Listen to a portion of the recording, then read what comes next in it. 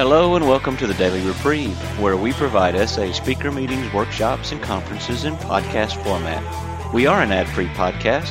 If you enjoy listening, please help us be self-supporting by going to donate.thedailyreprieve.com and drop $1 or $2 into the virtual basket. Please consider donating monthly by clicking the Donate Monthly button. However, one-time donations are always welcome. Just click the Donate Now button. Now, without further ado, this episode of the Daily Reprieve.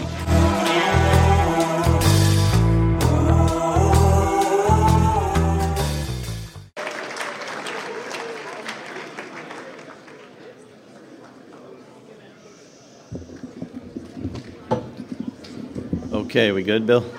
Lee. That's Bill, that's Lee. I'll find you, Bill. Good evening, everybody. My name is Mike, and I'm a recovering sexaholic. I'm glad to be here sober tonight through God's grace and you people. My sobriety date is June 3rd of 1984.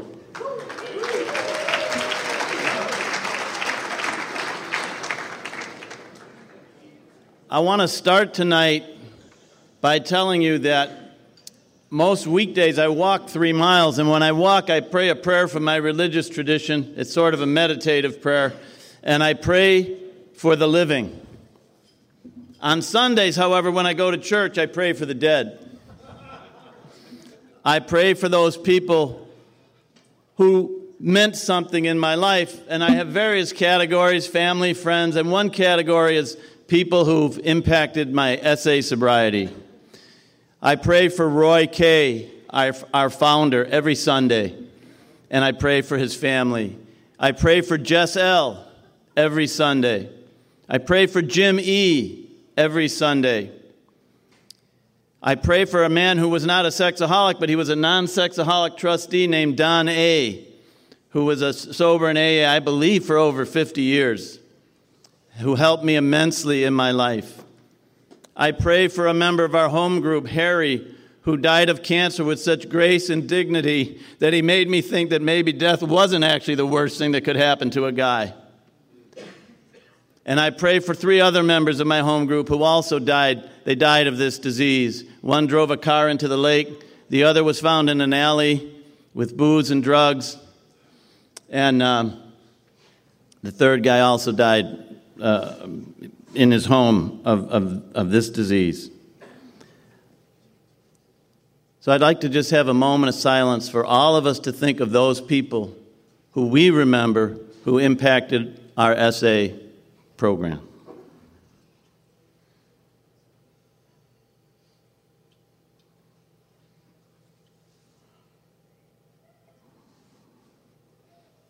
Thank you. That's my next part. Thank you. Thank you, Bill S. Thank you, Tom D. Thank you, Nashville. Thank you, Kay, for all the many years. What a sweetheart.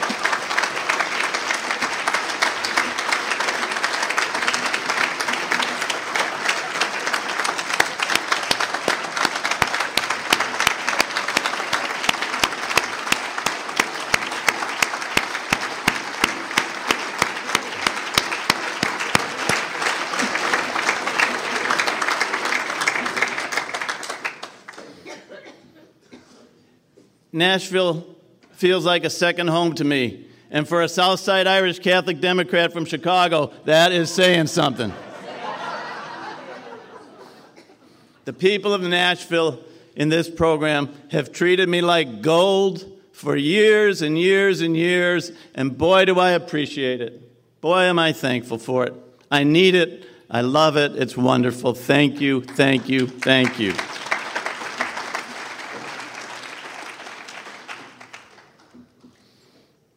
I don't know if Dave H. is here tonight, but he's been a friend for over 30 years. Harvey has been a friend for over 30 years. I can't tell you the blessing that these people have been and remain in my life. It's incredible.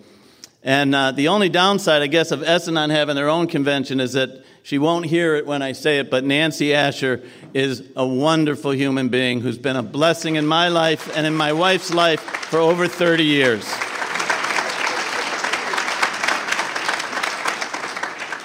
So thank you. Okay, what it was like. No, it starts with, how does it go? What it was like. Help me out here. What happened and what it's like now. There we go. That's what I'm going to try to do. What was it like? Second oldest of 7 kids, born on the southwest side of Chicago, into an Irish Catholic family in an Irish Catholic neighborhood. Alcoholism everywhere I looked. Only one woman I knew in the world who didn't drink, and that was my father's mother. She's also the only Republican I ever met in the first 20 years of my life. She made an exception for JFK, but that was it. I never understood it. How could there be a person who didn't drink until I found out that my grandfather, who I never met, had dead drunk and grieving the loss of his son who died of polio at the age of 18, jumped off a bridge and killed himself. My grandmother hated alcohol, and I understood why. But anyway, the point is alcohol was everywhere. But there was another disease in my family and in my neighborhood and in my community and in my culture, and that was sexaholism. Unlike alcoholism, which you could see everywhere, though, nobody could see sexaholism. And when I tell you that Irish Catholics, and I'll have to check in with Denise and Brendan to see if it's as true in Ireland as it is for Irish Americans, but we never, ever talked about sex. It just wasn't done. My father, God rest him, had the courage to try to tell me the facts of life when I was in 7th grade, and some of you have heard this story, some of you heard it earlier today. When he started telling me he weighed 205, and when he was done he weighed 190. He sweat off 15 pounds. He was so nervous. And about a year later, Father George, the pastor, came in for the 8th grade talk, and he didn't quite lose 15, but he lost a good 7 or 8 pounds in the telling as well. Those were the only 2 conversations I ever had with an adult about sex. It was just sex. There was no such thing as sexuality. That was invented later. Everybody would have said, if I would have used that word, my parents would have looked at me and said, "What the heck is that?" So, as a teen, I discovered pornography and masturbation. I'm not sure in what order, but one close upon the other, and I was immediately addicted. It's much better now, but when I tell this part of my story, I can still start to recall images of pornographic magazines that I have not seen for over 40 years. And as I do at this time, every talk, I right now, in the moment, surrender those to you and to God. My story's boring. Mostly sex with self, one affair, bookstores, adult movies, magazines. People say they couldn't stop. I stopped all the time. I was studying to be a priest, for God's sake. I was in the seminary. I could stop. I was the greatest stopper of all times. There were years in which I stopped over 200 times. I couldn't stay stopped. That was my problem. I couldn't stay stopped despite a desperate desire to stay stopped, because every time I didn't stay stopped, I felt like a piece of crap. The self-loathing, self-hatred, there's all these terms for lack of self-respect, low self-esteem. I don't know what it's called, but I had it.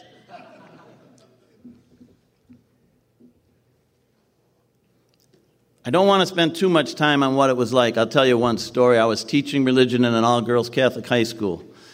I got involved in what they call an affair. I never quite understand why it's called that, but an affair with one of the teachers there. She was married, obviously not to me. I would drink with her husband on Wednesday, sleep with her, and drink with her and sleep with her on Thursday, and think I was mighty dangerously cool. Till one of my friends told me that if that guy finds out what's going on here, he's going to blow your brains out, which just made me think I was even more dangerously cool. That was until, of course, after the actual sex, which was the whole point. Afterward, I felt like a piece of crap. I tried to get away from this thing. And the last day of school, we had the picnic, which of course meant I was going to be drunk and stoned out of my brains. And she offered to drive me home. I hadn't been with her for, I think, 2 months. But of course I said yes. And on the way to the forest preserve, where we were going to have a conversation, she wanted to stop for coffee, which was rather strange. And so we stopped for coffee, and she asked me a question. It was really sincere. She said, "Do you still love me?" The answer was no. I wanted out of that school. I wasn't going back the next year. I was going back to the seminary to study to be a priest. That's where my escape, my geographical, was going to take me back to the seminary, where it would be a safer place to be. And I looked her in the eye, and I thought, if I say no, she's driving me straight home. And if I say yes, I'm going to commit what we call in my religion a mortal sin. Grave matter, full knowledge of what you're doing, and full consent to the will. I had all three, and I knew it, and I didn't care. I said yes.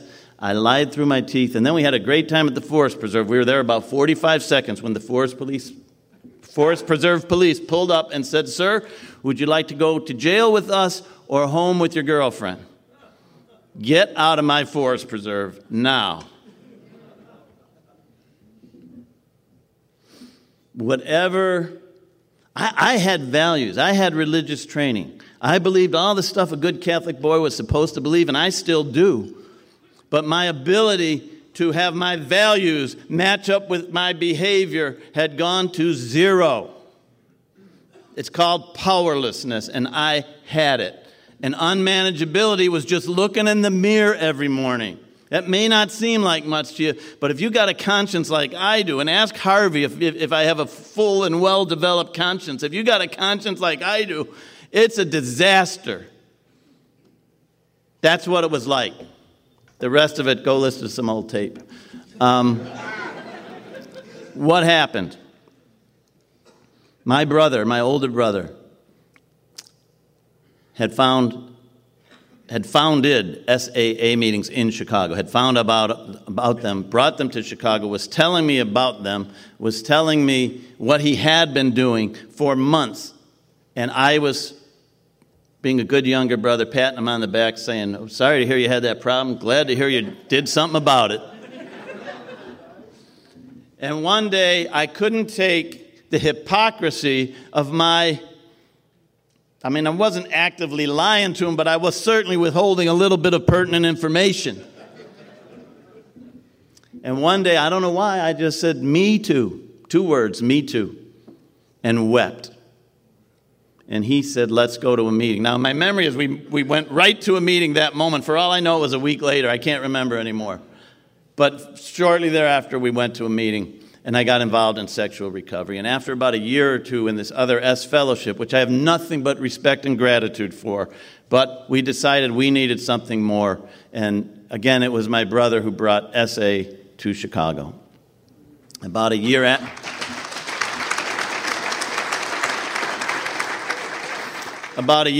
that, the Wednesday night St. Teresa's meeting started, and fairly shortly after it started, I started attending there. We don't even actually go to St. Teresa's anymore. We go to Holy Innocents, but we still call it the St. Teresa's meeting, which confuses the heck out of everybody, but we don't really care. Okay. What happened was I got sexually sober.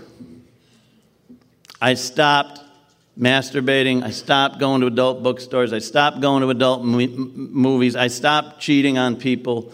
When I told you the other story about the teacher, I didn't mention that whole time I was dating a young woman named Kathy, who is today my wife of 35 years.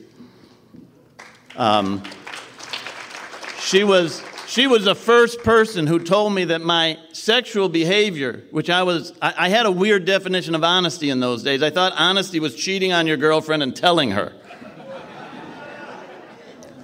And she was the first person who said, "This reminds me of your drinking." I'll never forget it. We were sitting along the shores of Lake Michigan, and I put my arm around her and said, "Honey, they have nothing to do with one another." As we say in the 10th step, I was wrong. So what happened was I got a sponsor. I started working the steps. Home group. It's all on all the tapes. I don't want to spend too much time on it, but I did what we do if we want to stay sober for the rest of our lives. I did what we do.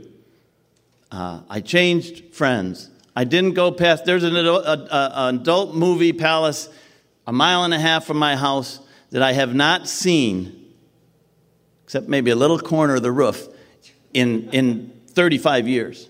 I won't go buy it. And some people say, after 35 years, you can't go buy it? What's wrong with you?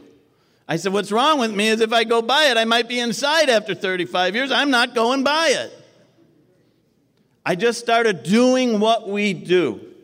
And at some point, we realized that the strength of a group can contribute to somebody's recovery. And we started talking in our group about building a culture of sobriety. Lots of tapes on that. That's not tonight's talk. That's what happened. Now I'm going to go into what it's like now, because that's what I really want to talk about. I'm going to tell you some victories I've had. The point is not to brag. The point is not, I'm great, I'm okay. It's not that. Why do we do this? Why do we come to this? I'd say there's two reasons. One is to get out of hell. And the other is to take at least a few steps toward heaven. I don't want to talk too much about the getting out of hell part because, first of all, Avia did a magnificent job. Thank you. That was awesome.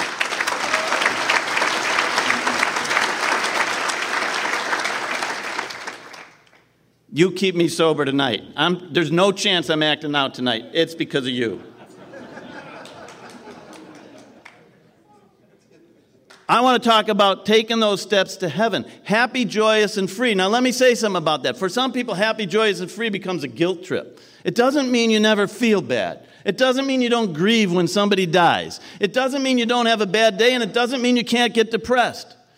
You might even get mentally ill. Things still happen.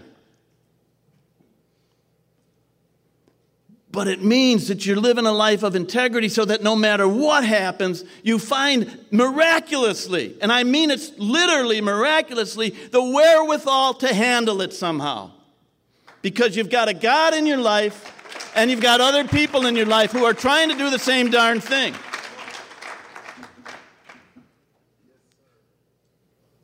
When I came into this program, I had just finished teaching a year in that school. That was not a success, that was a failure.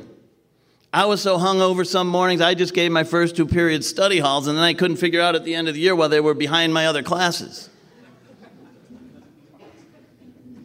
I came into the program, I went into business for myself, basically, and I've had a successful career for over 35 years.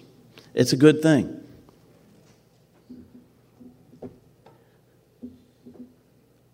I'd all but given up playing sports. At 48 years old, which is 14 years ago, I started playing softball again for the first time since I was 24 years old. I play every Saturday, April, October, weather permitting. And I'm better now than I was at 48. I play with a bunch of old men and a few young people. And of the old folks, I'm the fastest guy out there. I can still run. Now, it takes me about a week to get back to walking in time to run again next week, but I don't care. Because I'm happy, because I've been given the gift at the age of 62. My father was dead at 57. I'm alive on planet Earth playing softball, the game I love. That's why it's worth staying sober.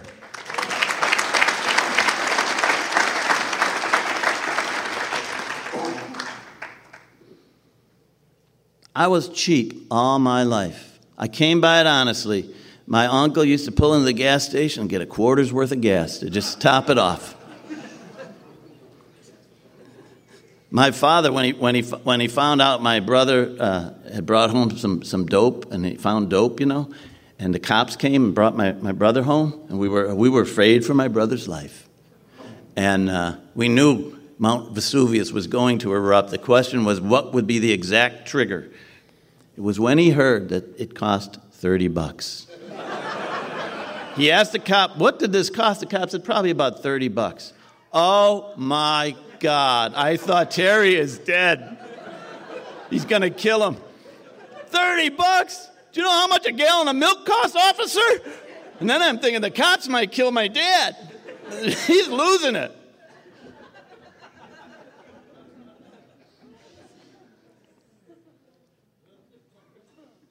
I can tell you every free parking space in Chicago. Because I don't pay for parking. And those rare times I have to, have caused some of the biggest fights in my marriage. And I'm not kidding. But I want to tell you two stories because I've started to become a very, very generous person. And personality-wise, I'm relatively generous, but I'm talking about money. When my daughter was a junior in high school, and some of you may have heard this, she went to the same high school, same Catholic high school that my wife went to. Wonderful school. And they were having a big debate about whether that school was going to close, and we put on a big campaign and won the right for the school to stay open. But then unbeknownst to us, there were some underhanded things happening, and all of a sudden one day it was announced that that school was going to close. And she was going to miss out on her senior year at this place she just loved and was so good for her and those young ladies. So they called a meeting, and not the head nun who was behind the closing, but this other nun came out and said, we might be able to pull off an academy just for the seniors, but we need a rather large, not like out of this world large, but a rather large sum of money to make it happen. Because a lot of these kids were poor. And I had one of the, you know where they say you will intuitively know how to handle situations which used to baffle you? The nun made this announcement. I turned to my wife. I looked at her. She looked at me. She nodded without my saying a word. It's okay. She nodded, it's okay. And I raised my hand and I said, I have a group of investors, which really was me. But I said, I have a group of investors. The check will be on your desk Monday morning. And a bunch of girls went to school the next year at their school.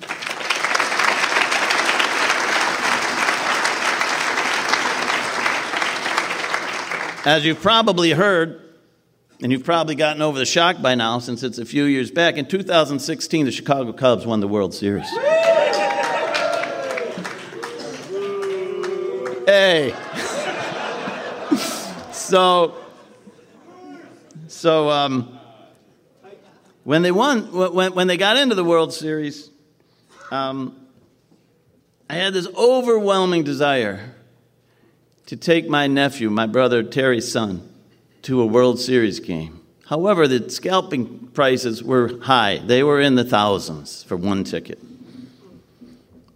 So I was actually at an SA family member's funeral or wake one day, and after the wake, I ran into my brother at the wake, and I says, Terry, I'd love to take you to a World Series game, but for the amount that it is, I'm not going to do it. But I'm going to take your son. And he wept and said, you're kidding me? And I said, I'm not kidding you. And then he said, is this you? That's money we're talking about. I said, I know. What am I saving it for? At that time, that was, 4 years? I'm 58 years old. This is the greatest event in the history of the city, sports-wise for us. And then I started thinking about my other nephews. And then I started thinking about my wife's nephew. And then I started thinking about a lot of people. And before I knew it, I'd bought tickets for about 10 people to go to the game. And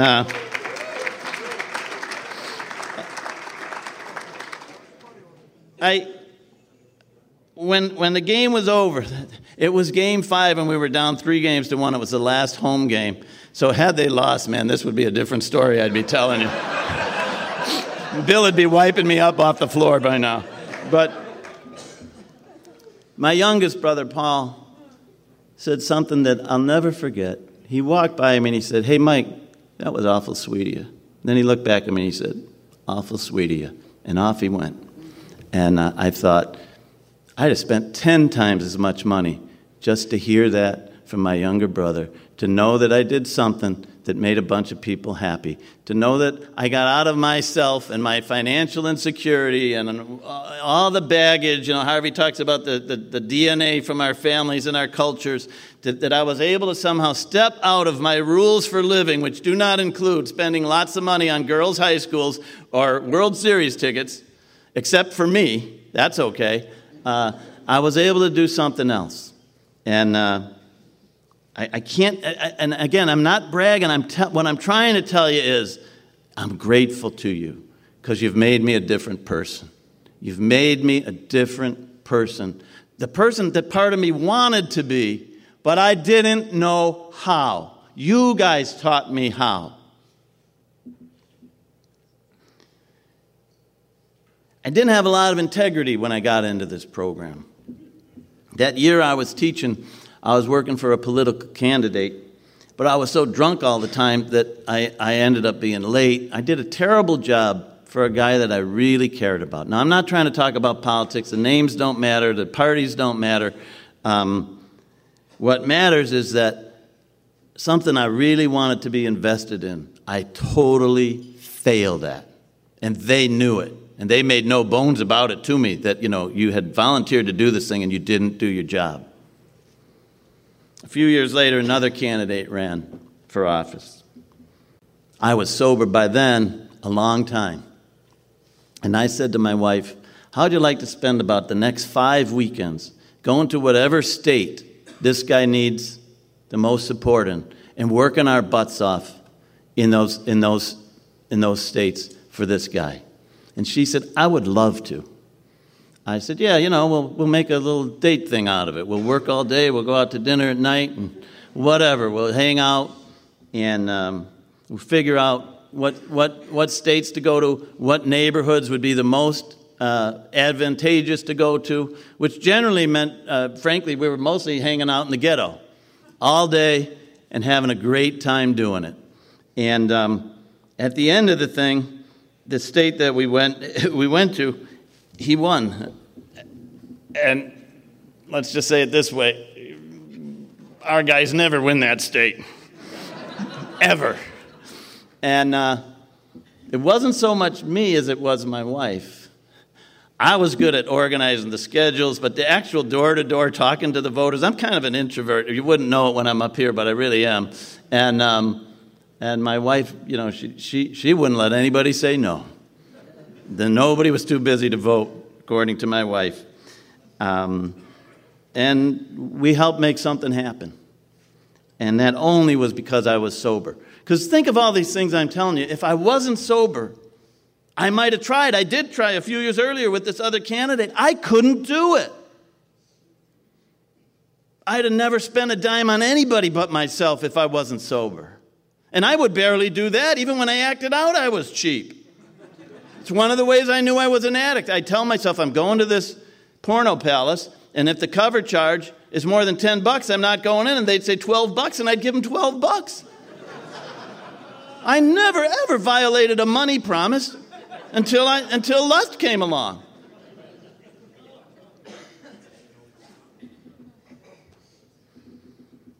That same year, when I was drinking and lusting like crazy, my Irish history professor from college called me, and he thought he might have an opportunity for me to get a master's degree at Trinity College in Ireland, in Irish history.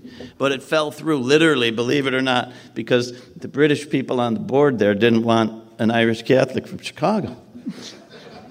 So what did I do? I got real drunk and, brought up the ancient hatred toward the Brits and just had the time of my life being a miserable SOB.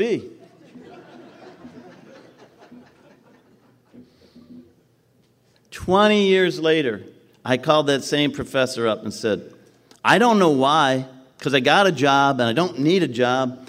I want to get a doctorate in Irish history. And he said, I know just the man to send you to. And he sent me over this guy at the University of Chicago. And it took me about 10 years, part-time. I got a doctorate in Irish history just because it felt like it. And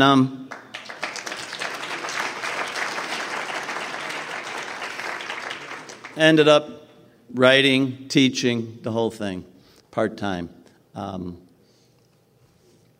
Never would have happened except that I was sexually sober.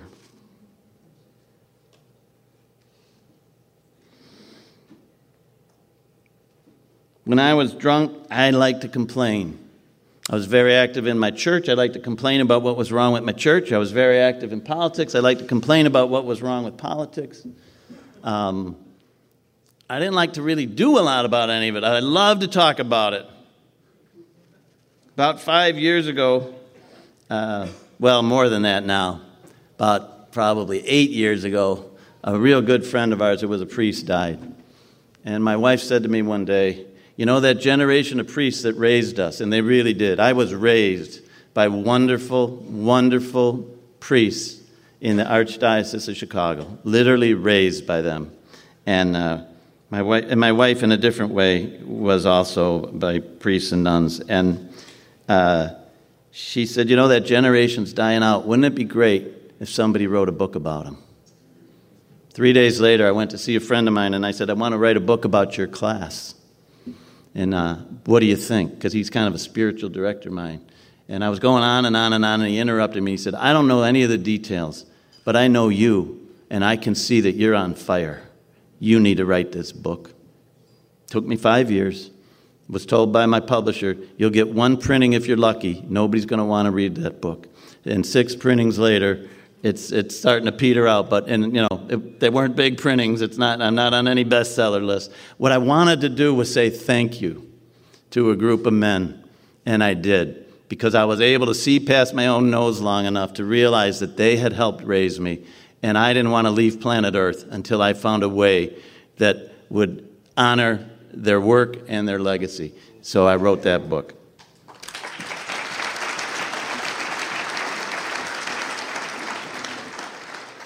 When I was acting out, when I was drinking, when I was a mess, there's one thing I could not handle. My mother was a nurse. She came home every day. We had 7 kids, and she'd talk about her day. The other 6 would sit around, and I would run upstairs.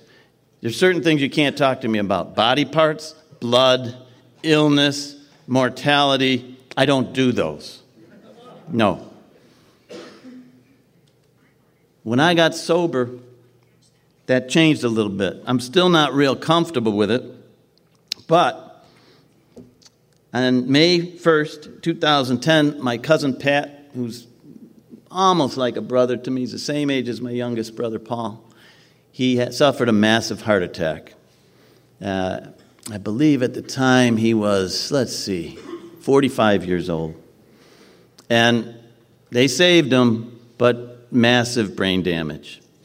And he spent the next 7 years in an assisted living facility. And it was subtle, but he gradually got a little worse. At first, you'd sometimes be able to kind of connect with him. And by the end, he was still in there. You could play certain music and he'd come to life. Once in a while he'd talk to you, but most of the time he wouldn't. I said to my wife when it happened, I said, I am going to go see this guy twice a month till the day he drops dead, or I do. I don't know why I came up with twice a month. I just did. And that's what I did. And most of the time, the saint that I married named Kathy came with me. And she had to deal with a lot. She had to deal with my anxiety going, because every time I went, I had to gear myself up. When I was there, it was fine. It was some of the most spiritual time I had. Because, I'm always wanting to accomplish something. I'm always wanting to do something. And when I was there was nothing to do except be. And I'm not much of a beer. I'm a doer. I think Bill might relate to that a little bit. I'm a doer. And I just had to be. But then as soon as I get in the car, I'd either be angry or I'd be weeping. And my wife just had to pick up the pieces, meaning me, and she had to drive home. I don't think I ever drove home. I would drive there, but there was no way I was driving home. I'd have killed somebody. But I went because we're taught to visit the sick. I always wanted to visit the sick, but I was too scared to visit the sick, or too drunk, or both. But now I could visit the sick. And when he died, my cousin Maureen came up to me at the wake and said, we want you to deliver the eulogy for Pat. And that was the greatest honor of my entire life, because he was nothing but a life force. He was a life force, and that was a great honor in my life. After he died, though, I was kind of at loose ends, because I didn't have anybody to visit. But then I started visiting my friend Bill. Bill is 88 years old. Bill sold me my first scorecard at Wrigley Field when I was probably 8 years old. He's a cantankerous, grouchy guy. If you go buy a scorecard from Bill and you didn't have exact change and he had to break a 20, he'd be like, "Rah!" And he fascinated me from the time I was a kid. I didn't know his name. I just bought scorecards from him. He was one of the scorecard guys. And sometimes I wouldn't go to Bill because if I had a 20, I thought, I don't want to get Bill all mad. I'd go to another scorecard guy. But when my son was in high school, so that's back when? That's back in the early 2000s. They had some high school dinner event downtown, and Bill wanders in off the street. And Bill wasn't homeless, but he wasn't that far from it. You don't make a lot of money selling scorecards. And he came in, I said, Bill, you're my scorecard guy. And we struck up a friendship. And just kept buying scorecards from Bill, and chatting with Bill. And next thing I knew, one day I found out Bill was in a nursing home. It was 2 years ago, I think. There was no bill for the scorecard. So I asked some of the other scorecard guys, where's Bill? He's in a nursing home. For the next 2.5 years, at least once every 2 weeks, if not once a week, Kathy and I, we go see Bill now. We hang out with Bill. He tells the same stories every single time we go. They're great stories. The guy led a great life. He worked in circuses. He's been selling peanuts and popcorn all over America. He's hitchhiked everywhere. But what he says that's most poignant frequently is he says, you know, Mike, I've led a lonely life. I've led a lonely life. And so we go visit him. And honest to God, it makes me happier than almost anything I've ever done in my life. And I can't tell you why. I have no idea, but it just does. I had an experience with Bill. He's in a wheelchair most of the time. He can walk, but not very far. And he was back in his apartment for a while, but now he's back in the nursing home. But when he was in his apartment, we came over one day, and me and Kathy and this other friend of his, and he said, take me to Dunkin' Donuts. So we took him over to Dunkin' Donuts, and on the way there, he had to stop. I forget why, but he had to stop. And we stopped in the middle of a driveway. And he looks at me with a big smile, and he says, you know, you're standing in front of me. If a car pulls in here, it's going to kill you and not me. He thought that was really funny. So I said, thanks for sharing that, Bill. Let's get on to Dunkin' Donuts. And we get in there. And there's no reason for me to tell you this story other than I thought of it, by the way. But we get in there, and Bill wants to buy himself. He doesn't, you know, you got to be careful with Bill. You got to help him, but if you help him too much, he barks at you. So he wanted to go up and order himself. So he goes up in the wheelchair, and he accidentally bumps into this guy standing there. And the guy says, excuse me, you bumped into me. And Bill doesn't say anything. And then the guy turns around to me and says, can't you take care of your father? And I had a lot of things going through my mind that I could respond. Most of them involved words that had a lot of F's in them. And I said, look, the guy's 87 years old. Give him a break. He's doing the best he can. He didn't hurt you. Just step out of his way. And he said, step out of his way. He's in my way. I'm mature. I'm 35 years sexually sober. I say, what do you mean he's in your way? He's 87 years old. What's wrong with you? My wife's having that oh no look, like where are we going with this? The Dunkin' Donuts employees are eyeing the phone like, is this going to be a cop call or not? Then out of nowhere, Bill, sitting in his wheelchair, goes, I got to stay by the mic. He goes, stop! Knock it off, you two.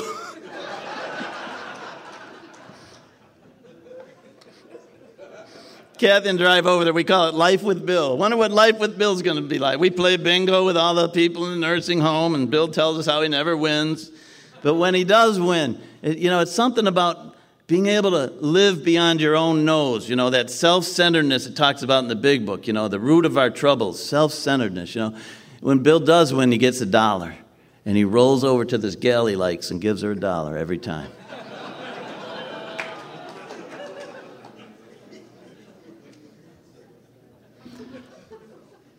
Those are some of the benefits of being sober.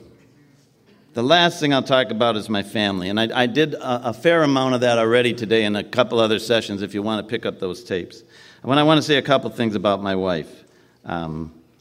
She retired 4 years ago. I told you I was cheap. We always got health insurance through her job because I'm a straight commission salesman, and for me to buy my own health insurance is a fortune. She came to me 4 years ago. She said, I want to retire. And I'm a spiritual guy, so the spiritual side of me is thinking, Fine with me. The not-so-spiritual guy's thinking, oh, my God, I'm going to have to pay for health insurance. Even if she had come to me even 2 years before she did, I wasn't there yet. But I talked to my sponsor, I prayed like crazy, and I came back to her and I said,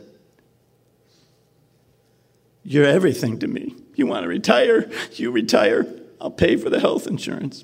And because I was on my assistant who's worked with me for years, she got a pretty nice salary, but I never had health insurance for her. So it turned out to be a blessing in disguise, because when I looked into it, I figured out I could not only pay for our health insurance, I could pay for most of hers. And it was going to hurt. Yes, it did. Yes, it did. But I had reached the point where I didn't really care. I did, but I didn't care enough that I didn't do it. Let's put it that way. Because about 15 years ago, I had started praying this prayer that I mentioned earlier today that John the Baptist said about Jesus. He said, he must increase, I must decrease. And that's been my mantra with my wife for the last 15 years. I'm bad at it. I want to be clear about that. I'm bad at it. It does not come naturally. Harvey and I were talking at dinner before the talks, and I was saying to him, every time my wife says, honey, I have a question, inside I tighten up. Like, oh my God, what does she want? Harvey couldn't relate at all. Actually, he did a little bit. But anyway. But anyways,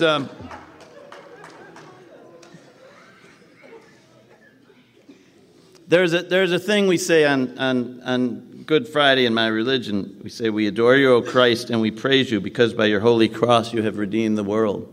And I hope people won't find this sacrilegious, because I find it very religious. But I say to my wife on a regular basis, and I'm going to have to read this so I don't screw it up. I adore you, O Kate, and I praise you because by your holy face you have redeemed my world. I tell her that at least once a month. And when that doesn't work because I've really screwed things up, I literally crawl on my knees and kiss her feet and say, forgive me! And it usually works, and when it doesn't, I know I've really screwed up bad. Because if my humor doesn't work, I got nothing else. That's my only bullet.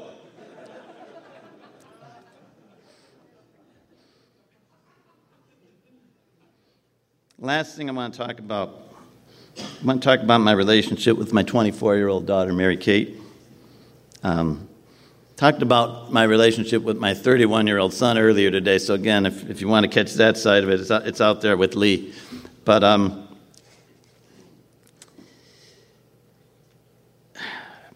some of this is going to be a little bit of a repeat, but from earlier today. But my sister says about me, you're a great guy, but you're high maintenance. You're not what we call relaxed. And I've really only had one low-maintenance relationship in my entire life, and that's my relationship with my daughter. I don't know why it's been easy. I don't deserve it to have been easy, but it's been easy. It has had very few tough moments. It's just been easy. After that high school thing happened, she ended up being the valedictorian of her class. She's a pretty smart kid, and she wrote me a note. She said, thanks for doing all the work you've done, because it's made you a parent that I'm not sure many people have. I don't really know that for sure, but here's what I do know, and this part is a quote. You have been a rock, a light, and a source of good in my life. And that was just a beautiful thing. We were talking at a Chinese restaurant recently, and we got on my parents, and she knows that I had a tough history growing up, but she didn't know too much. And I found myself telling her the story of the time I came home had borrowed my parents' car. I was new in recovery. I know I was sober from alcohol. Not sure if I was in SA yet or not. And my mother was drunk on the chair when I got in, and she said, where are your sisters? And I said, what are you talking about? She said, you were supposed to pick them up at the airport. This was the first I'd heard of it. I said, I don't know what you're talking about, Mom. And I was standing about here. She was in a chair about here, and she stuck her foot out and kicked me so hard that I slammed into the wall and almost knocked the family pictures down, which I thought was kind of weird. And I was so devastated.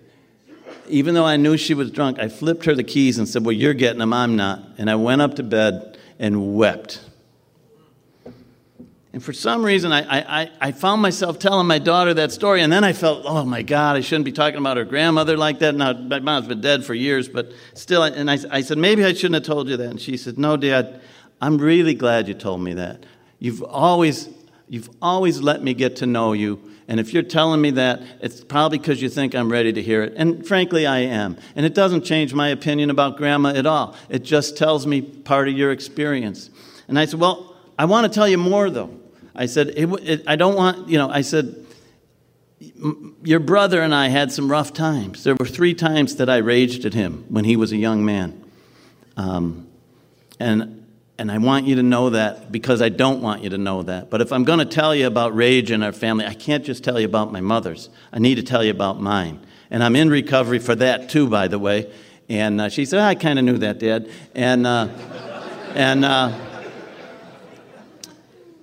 And then she said, I really want to thank you for telling me that because it makes sense out of my relationship with my brother. She said, we're close, but I've always known that he had some harder feelings toward you than I do. And I said, that's because I wasn't as healthy when he was young as I was when you were young. And she said, it just helps complete the picture. Thanks for telling me the truth. And I tell you that because I grew up in a very wonderful family.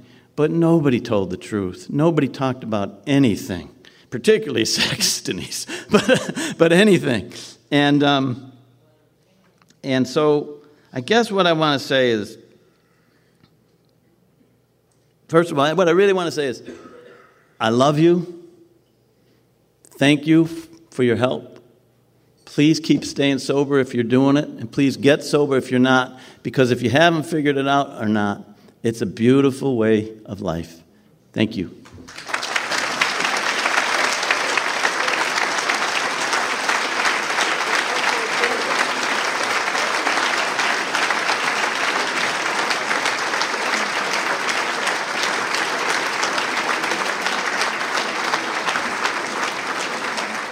Thank you, Mike. It's always a pleasure to hear Mike talk.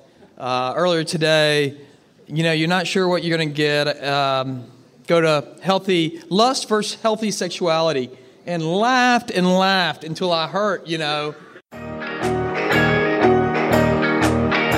I would like to thank you for listening to this episode of The Daily Reprieve, the best source for experience, strength, and hope for SA members.